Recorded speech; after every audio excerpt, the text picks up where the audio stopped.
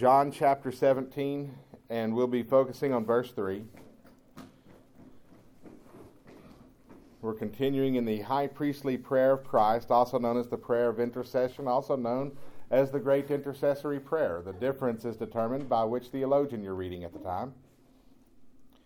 John chapter 17, verse 3, our Lord and Savior Jesus Christ says, "And this is life eternal, that they might know thee, the only true God, and Jesus Christ, whom thou hast sent." Jesus is in the upper room. It's Passover. He just instituted the Lord's Supper. He just explained to us what the unleavened bread stands for, what the grape juice stands for, and he explained to the disciples that the Last Supper, the Lord's Supper, communion as we call it today, is about remembering what Jesus Christ did for us on the cross. He prepared his disciples for his arrest and his crucifixion, and after the conversation he had with his disciples from John chapter 13 all the way through John chapter 16, he lifts up his eyes to heaven and prays this prayer to God. He prayed for his disciples, and by praying for his disciples, he prayed for us too, because Jesus in this prayer says that I'm not praying just for these, but all of those who will believe through their testimony and through their word. So he prayed for us as well. He prayed for our unity, and he prayed for our sanctification. Now that's a $64,000 word for you right there. That just means that he prayed for us to be set apart for his purpose. In verse 3, our passage today, after praising the Father for giving him all power on earth, and we talked about his authority last week, he praised his Father for giving him the authority so that he could give us eternal life. At the end of verse 2, he says that he should give eternal life to as many as thou hast given him. And then in verse 3, "And this is life eternal, that they might know thee, the only true God, and Jesus Christ, whom thou hast sent." He is praising God for giving us eternal life. Amen. What is eternal life? What is life? That's the title of our message today. What is life? What is eternal life? Is eternal life merely the eternal existence of ourselves, of our souls, of our spirits? Or is there something more to it? Is life just what we experience in the day-to-day here, or is there more to life than what we experience in the day-to-day? If you go to that job where you do the same thing day in, day out, is that life? I saw a cartoon one time. Pixar used to come out with some pretty cool children's movies, and they always had these little animated shorts that would play before the main feature. And one of them had this man going to work, and the brain was trying to get the man to go to work where he'd push the same button on the same computer over and over and over again, but his heart was trying to pull him to the beach where he could have fun. You know, in which of those scenarios, where do you think life is? Is life on the beach, or is life in that cubicle? And if you're worried about paying the bills, you might find life in the cubicle. If you're worried about enjoying life, you may find life on the beach. I remember being at my mom's house up in the Metroplex, and we had gone somewhere because we were always going somewhere. And I remember being in this parking lot, and across the freeway from this parking lot was Arlington Stadium, and the Rangers were playing somebody. And that stadium was lit up, and there was a crowd there, and they were cheering, and I could hear the cheers. Inside that stadium was life. I'm out here in this dark parking lot. What is life? Let's get to the bottom of that this morning. In verse 3, we're going to learn what eternal life is, or what life eternal is. We're also going to learn that eternal life comes by knowing God, and we're going to see what it means to know God. And we're also going to learn that apart from the Lord, there is no life, because the Lord is the source of life. Is life devoid of any meaning? Is it devoid of any joy? Are you not enjoying life right now? If so, it might be because you're not in the Lord's presence, because that's where life is. So let's look at this concept. What is life? What is life? What is eternal life?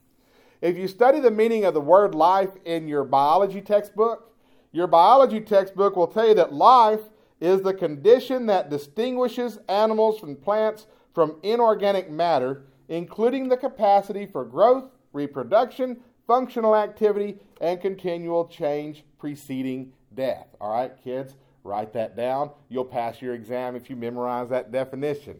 I mean, and you look at what biology defines as life. Did you know that a sponge is an animal? It's classified as an animal. What's that about? The sponge doesn't have feelings? Maybe later, John. We'll never get out of here if I let you explain the sponges to me. Love you, buddy, but you talk more than I do. Anyway, does a sponge have feelings? Does a sponge mate? Does a sponge hunt? What's the purpose of a sponge? Why is it an animal? But it's life. According to biology, it's life. But to believe in that, you have to believe that life is merely biological. And is it? Or is there more to life than just the biological presence of life? Have you ever seen someone who has been incapacitated and you wonder, what kind of life is that? Have you ever looked at your own life and felt like you weren't accomplishing what you wanted to accomplish in life and wondered, what kind of life is this? Back in the 90s, we used to tell each other, get a life. So someone was in your business, they must not be enjoying their life, so you tell them, get a life. What is life? Let's look at this from a biblical perspective. Thayer's Bible Dictionary tells us that life is the state of one who is possessed of vitality or is animate.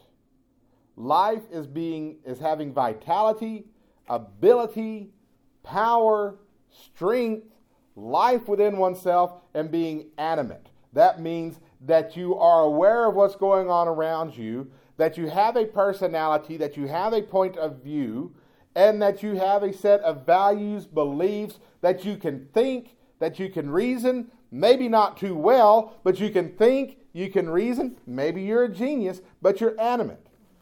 Thayers goes on to say that life real and genuine, a life active and vigorous, devoted to God, blessed in the portion, even in this world, of those who put their trust in Christ, but after the resurrection to be consummated by the new accessions, there's another $64,000 word for you, among them a more perfect body and to last forever. Did y'all catch all that?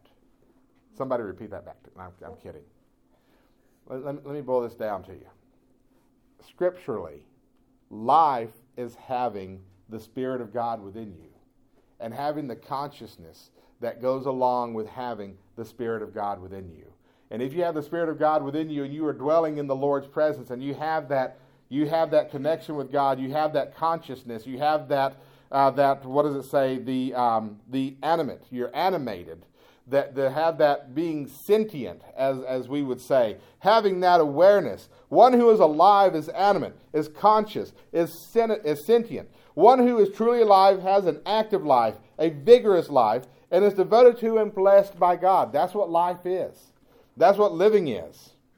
Living is not merely breathing. Living is not merely existing. Living is having a purpose. Living is having a soul. Living is having a mission. Living is having dreams. Living is having an understanding that there is more to life than what's going on right now. Now, maybe you work on an assembly line, and I did that work for a while. Okay, I did that work for one day. They didn't hire me back the next day. I don't know why.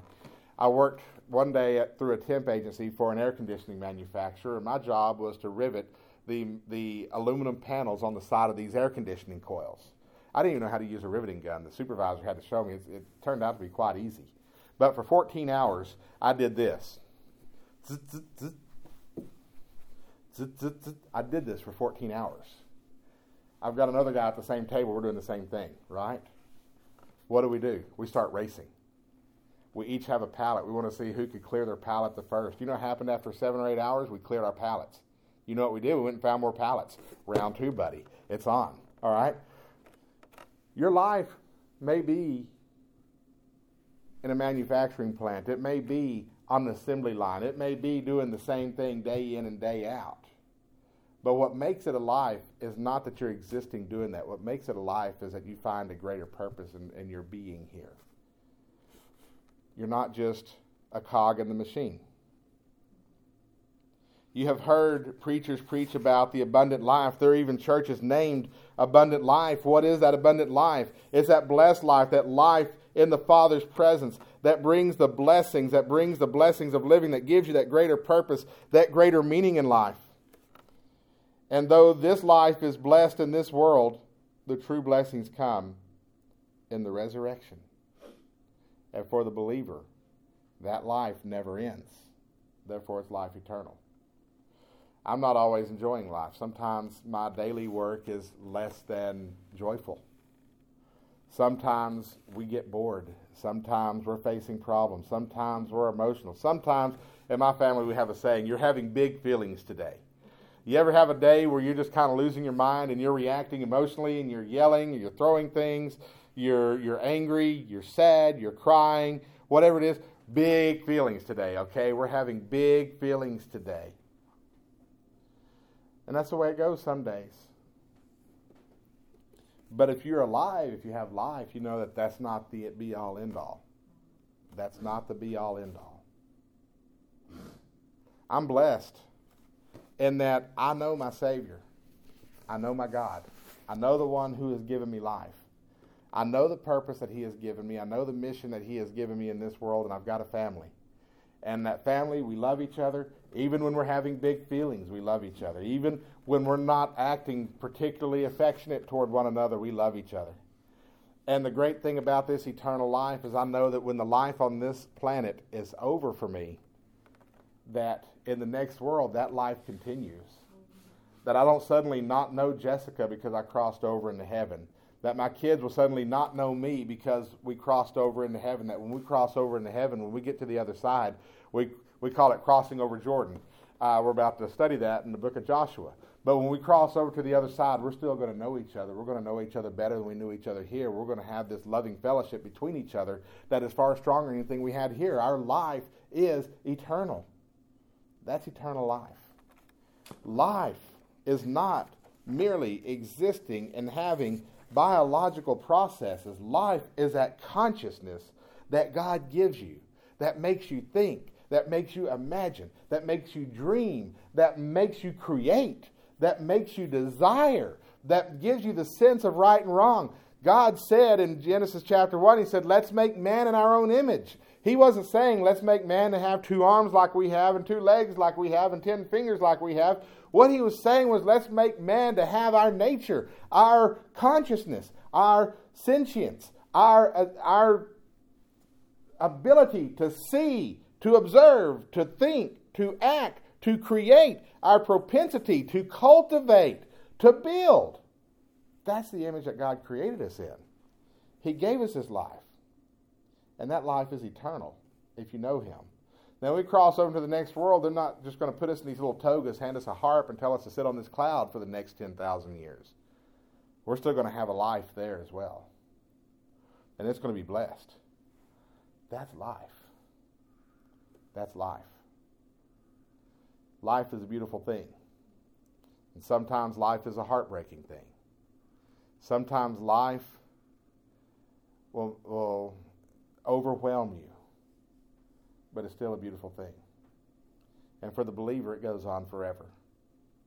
Life comes from knowing God. Jesus says, and this is life eternal, that they might know Thee, the only true God, and Jesus Christ, whom Thou hast sent.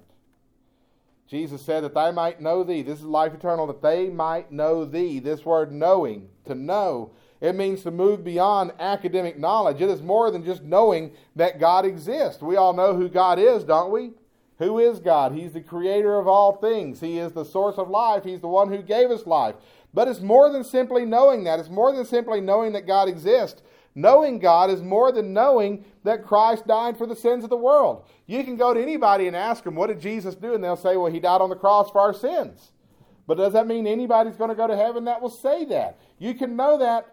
You can know that intellectually, that Jesus died for the sins of the world, and you can still die and go to hell because you do not know Him on a personal level. Amen.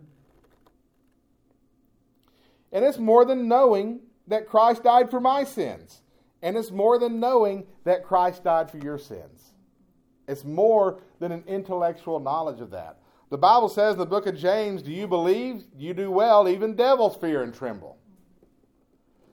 To know, the word that to know is translated from carries two connotations. One, it is to understand by experience. You may know how it feels because you've been there. I saw something on Facebook this week. It said, until you have become a parent, until you have been married, until you have lost a loved one, until you have buried a parent, until you have gone bankrupt, until you have been fired, you don't know what it's like, and you're not an expert on the subject. And isn't there some truth to that? I mean, we may know intellectually what's going on when a loved one dies or when something happens in our lives, but when we experience it, that takes the knowledge to a whole other level, doesn't it? Does it not? I'm not saying that you can't speak comfort in the lives of somebody that's had this happen if you've never had it happen to you. That's not what I'm saying. I'm saying when you experience it, it brings a whole other level of understanding. The word know means to understand by experience. And the word know also means to know by way of a close relationship. In essence, this is moving beyond knowing that God exists. This is moving beyond knowing the story of Jesus. This is moving beyond knowing the story of the cross. And this is experiencing it and believing it and trusting it. Jesus said, this is life eternal, to know the true God. By having a close relationship with God and by abiding in His presence and glory, you will experience life abundantly. And you will experience that life in this life, and you will experience that life in His kingdom.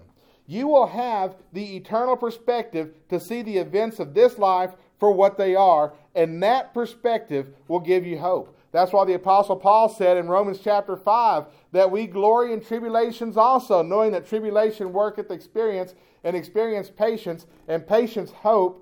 And hope makes us not ashamed, because the love of God is spread abroad in our hearts by the Holy Spirit which is given unto us. We have an eternal perspective on things. I'm raising a family. There's an eternal perspective on this. My kids have an eternal destiny, an eternal destination. It is my job to disciple them to where they see that eternal destination. They trust the Lord for it. They trust Him as their Savior, and they grow in His knowledge, His experience, His grace, and they become the mighty men and women of God that He intended on them being. And that means that I'm going to have some heartbreaking moments. That means that I'm going to see some things that I think they should live up to that they don't quite live up to, and it's going to drive me crazy. It means that at some point they're going to have to leave my house, and that bothers me. It does. I want to see them leave my house, but not for the reasons you think. It's not so the house can get quieter. It's not so I can watch what I want to watch on television. I want to see them leave the house because that's what healthy, happy children who are following God's will for their life, that's what they do. The Bible says that Adam took Eve, his wife, and therefore shall a man leave father and mother and shall cleave unto his wife, and the two shall become one flesh. For my sons to fulfill God's plan in their life, they're going to have to leave me and Jessica. They're going to have to move out of the house. And, Jessica would like for them to move next door. And we've actually thought about, can we buy the house next door so the kids can just live there? We'll just buy the whole block. And we'll just portion this off, and this will be Ackerville. We'll secede from the city of Early, have our own little zip code. It'll be a good little thing. But that's probably not what's going to happen. I mean, God's already taken Rachel around the world. I was not happy that she was changing flights in Qatar. I'm not going to lie about that. We were getting ready to go to war with North Korea when she changed flights in South Korea. I'm just like, oh, Mr. Trump, let's just delay that bomb for 3 more hours. Can we? Just 3 hours is all I'm asking for. But that's what our kids do. That's what they're called to do. And maybe they do move next door and raise a family next door, and that's okay. But they move out of the house because that's what God wants. He wants them to follow His will for their lives, not my will for their lives. And so I have this eternal perspective, and it's a beautiful thing to watch the kids grow. That perspective gives you hope. It gives you a confident expectation. When we lay somebody to rest that was close to us, when we're grieving, when we've experienced that loss, we know that this life was never what it was about to begin with, that what we've been building up to is the next life, and that our loved one who has passed on has gone on to the next life. And we're going to join them there. And it's not going to be long. It's not going to be long. You will find yourself at the end of this life long before you're ready for it. I don't care what age you are. Brother Leland, I'm 95 years old. You got to the age of 95 a lot quicker than you anticipated getting to the age of 95. I got to 45. Yeah, that's this year.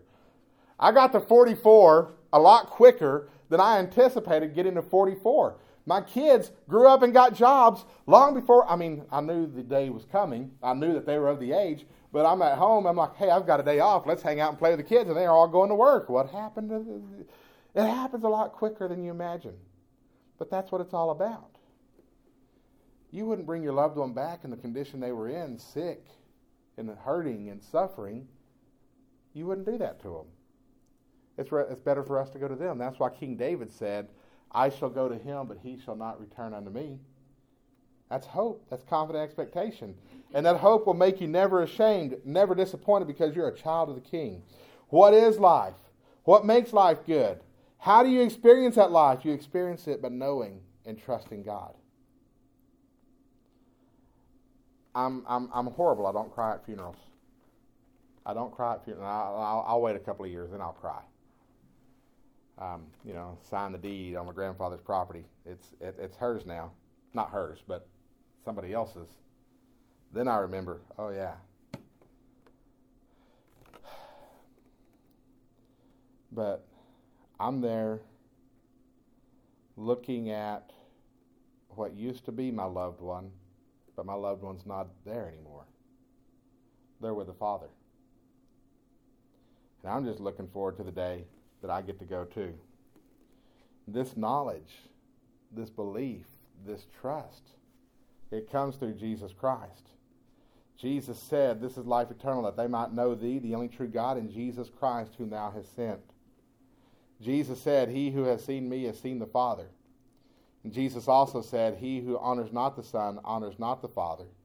So your relationship with God is connected through Jesus Christ. And without Christ, there is no life. Amen. Because Christ is the source of life. If I'm not going to have any light bulbs in this building, I don't need to be complaining that there's no light in this building. Because the light bulbs are the source of light. Jesus is the source of life.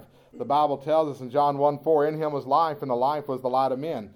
In Jesus was life. It's the same word that we've been studying this morning, the same Greek word. This is life abundantly. This is the animated life. This is the ascendient life. This is the life that has that consciousness, that divine understanding, that divine perspective on things. In Jesus was that life, and that life is the light of men. What lit us up? What illuminated us? What opens our eyes? What gives us control over the rest of the world? That God puts us in charge of his creation to subdue it, to cultivate it, to manage it. What is it? It's a life that he has given. Jesus is the source of life. And therefore, there is no life without him. Without Christ, there are no higher purposes. There are no higher aspirations. Without Christ, there is no hope. Without Christ, I don't have the hope of seeing my loved ones again. Without Christ, there is no fulfillment. Without Christ, my kids leave the nest going off to who knows what, and I may never see them again, and that becomes another loss to me.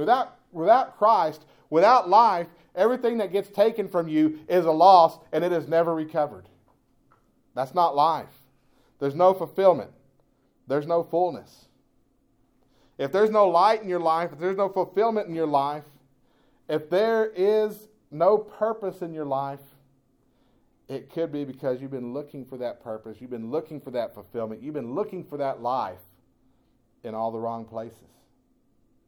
That life can only be found in Jesus Christ. Amen. I had an interesting discussion with Pastor Kelly from New Beginnings Church yesterday. We were at a funeral together. We were helping a family mourn who had just lost their mother.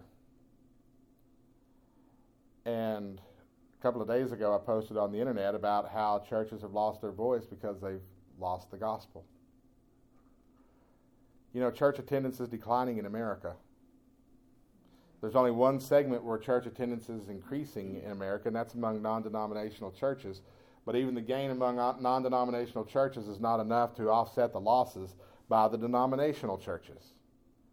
Fewer Americans as a percentage are Christian. There's not a single county in North America that has more church people today than there were 10 years ago. North America, not a single county. None. Christianity in the Western world is in decline. Fewer believers, fewer adherents to the faith, fewer attenders to church. Brother Justin Gatlin, pastor of one of our sister churches in Alvin, Texas, posted some sobering statistics. In 2001, there were 860 churches that were represented at the American Baptist Association annual meeting. Last year, there were 600.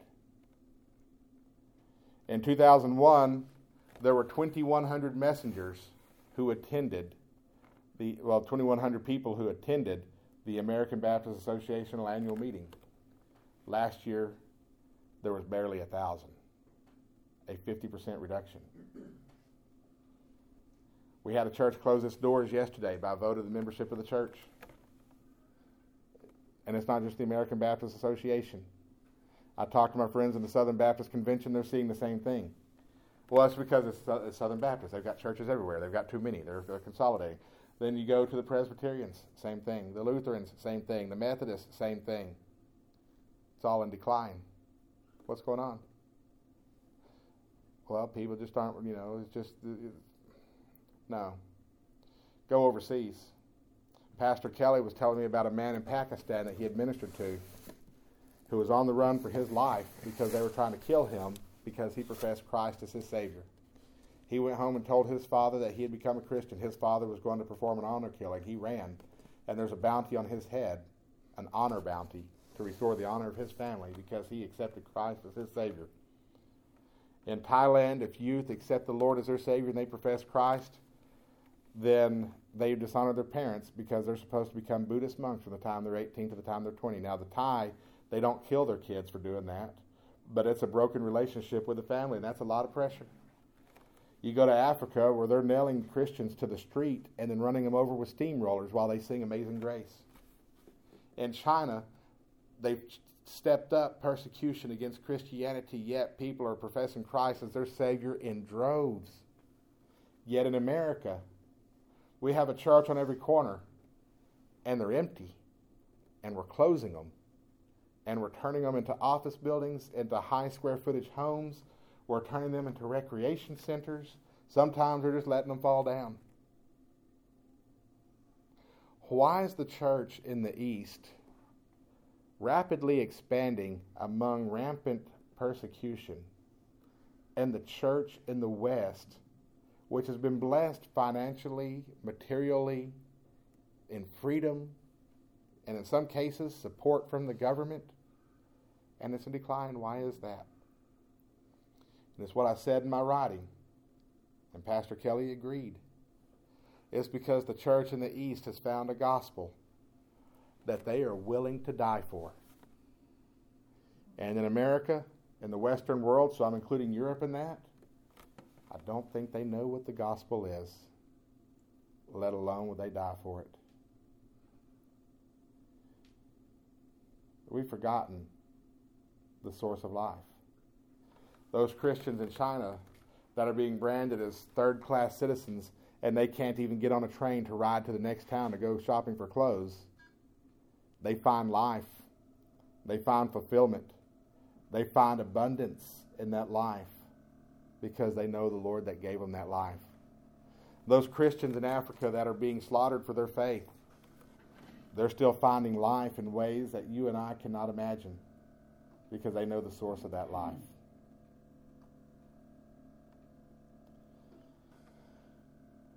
This morning for us, we have to ask ourselves, do we have a life? Are we experiencing life?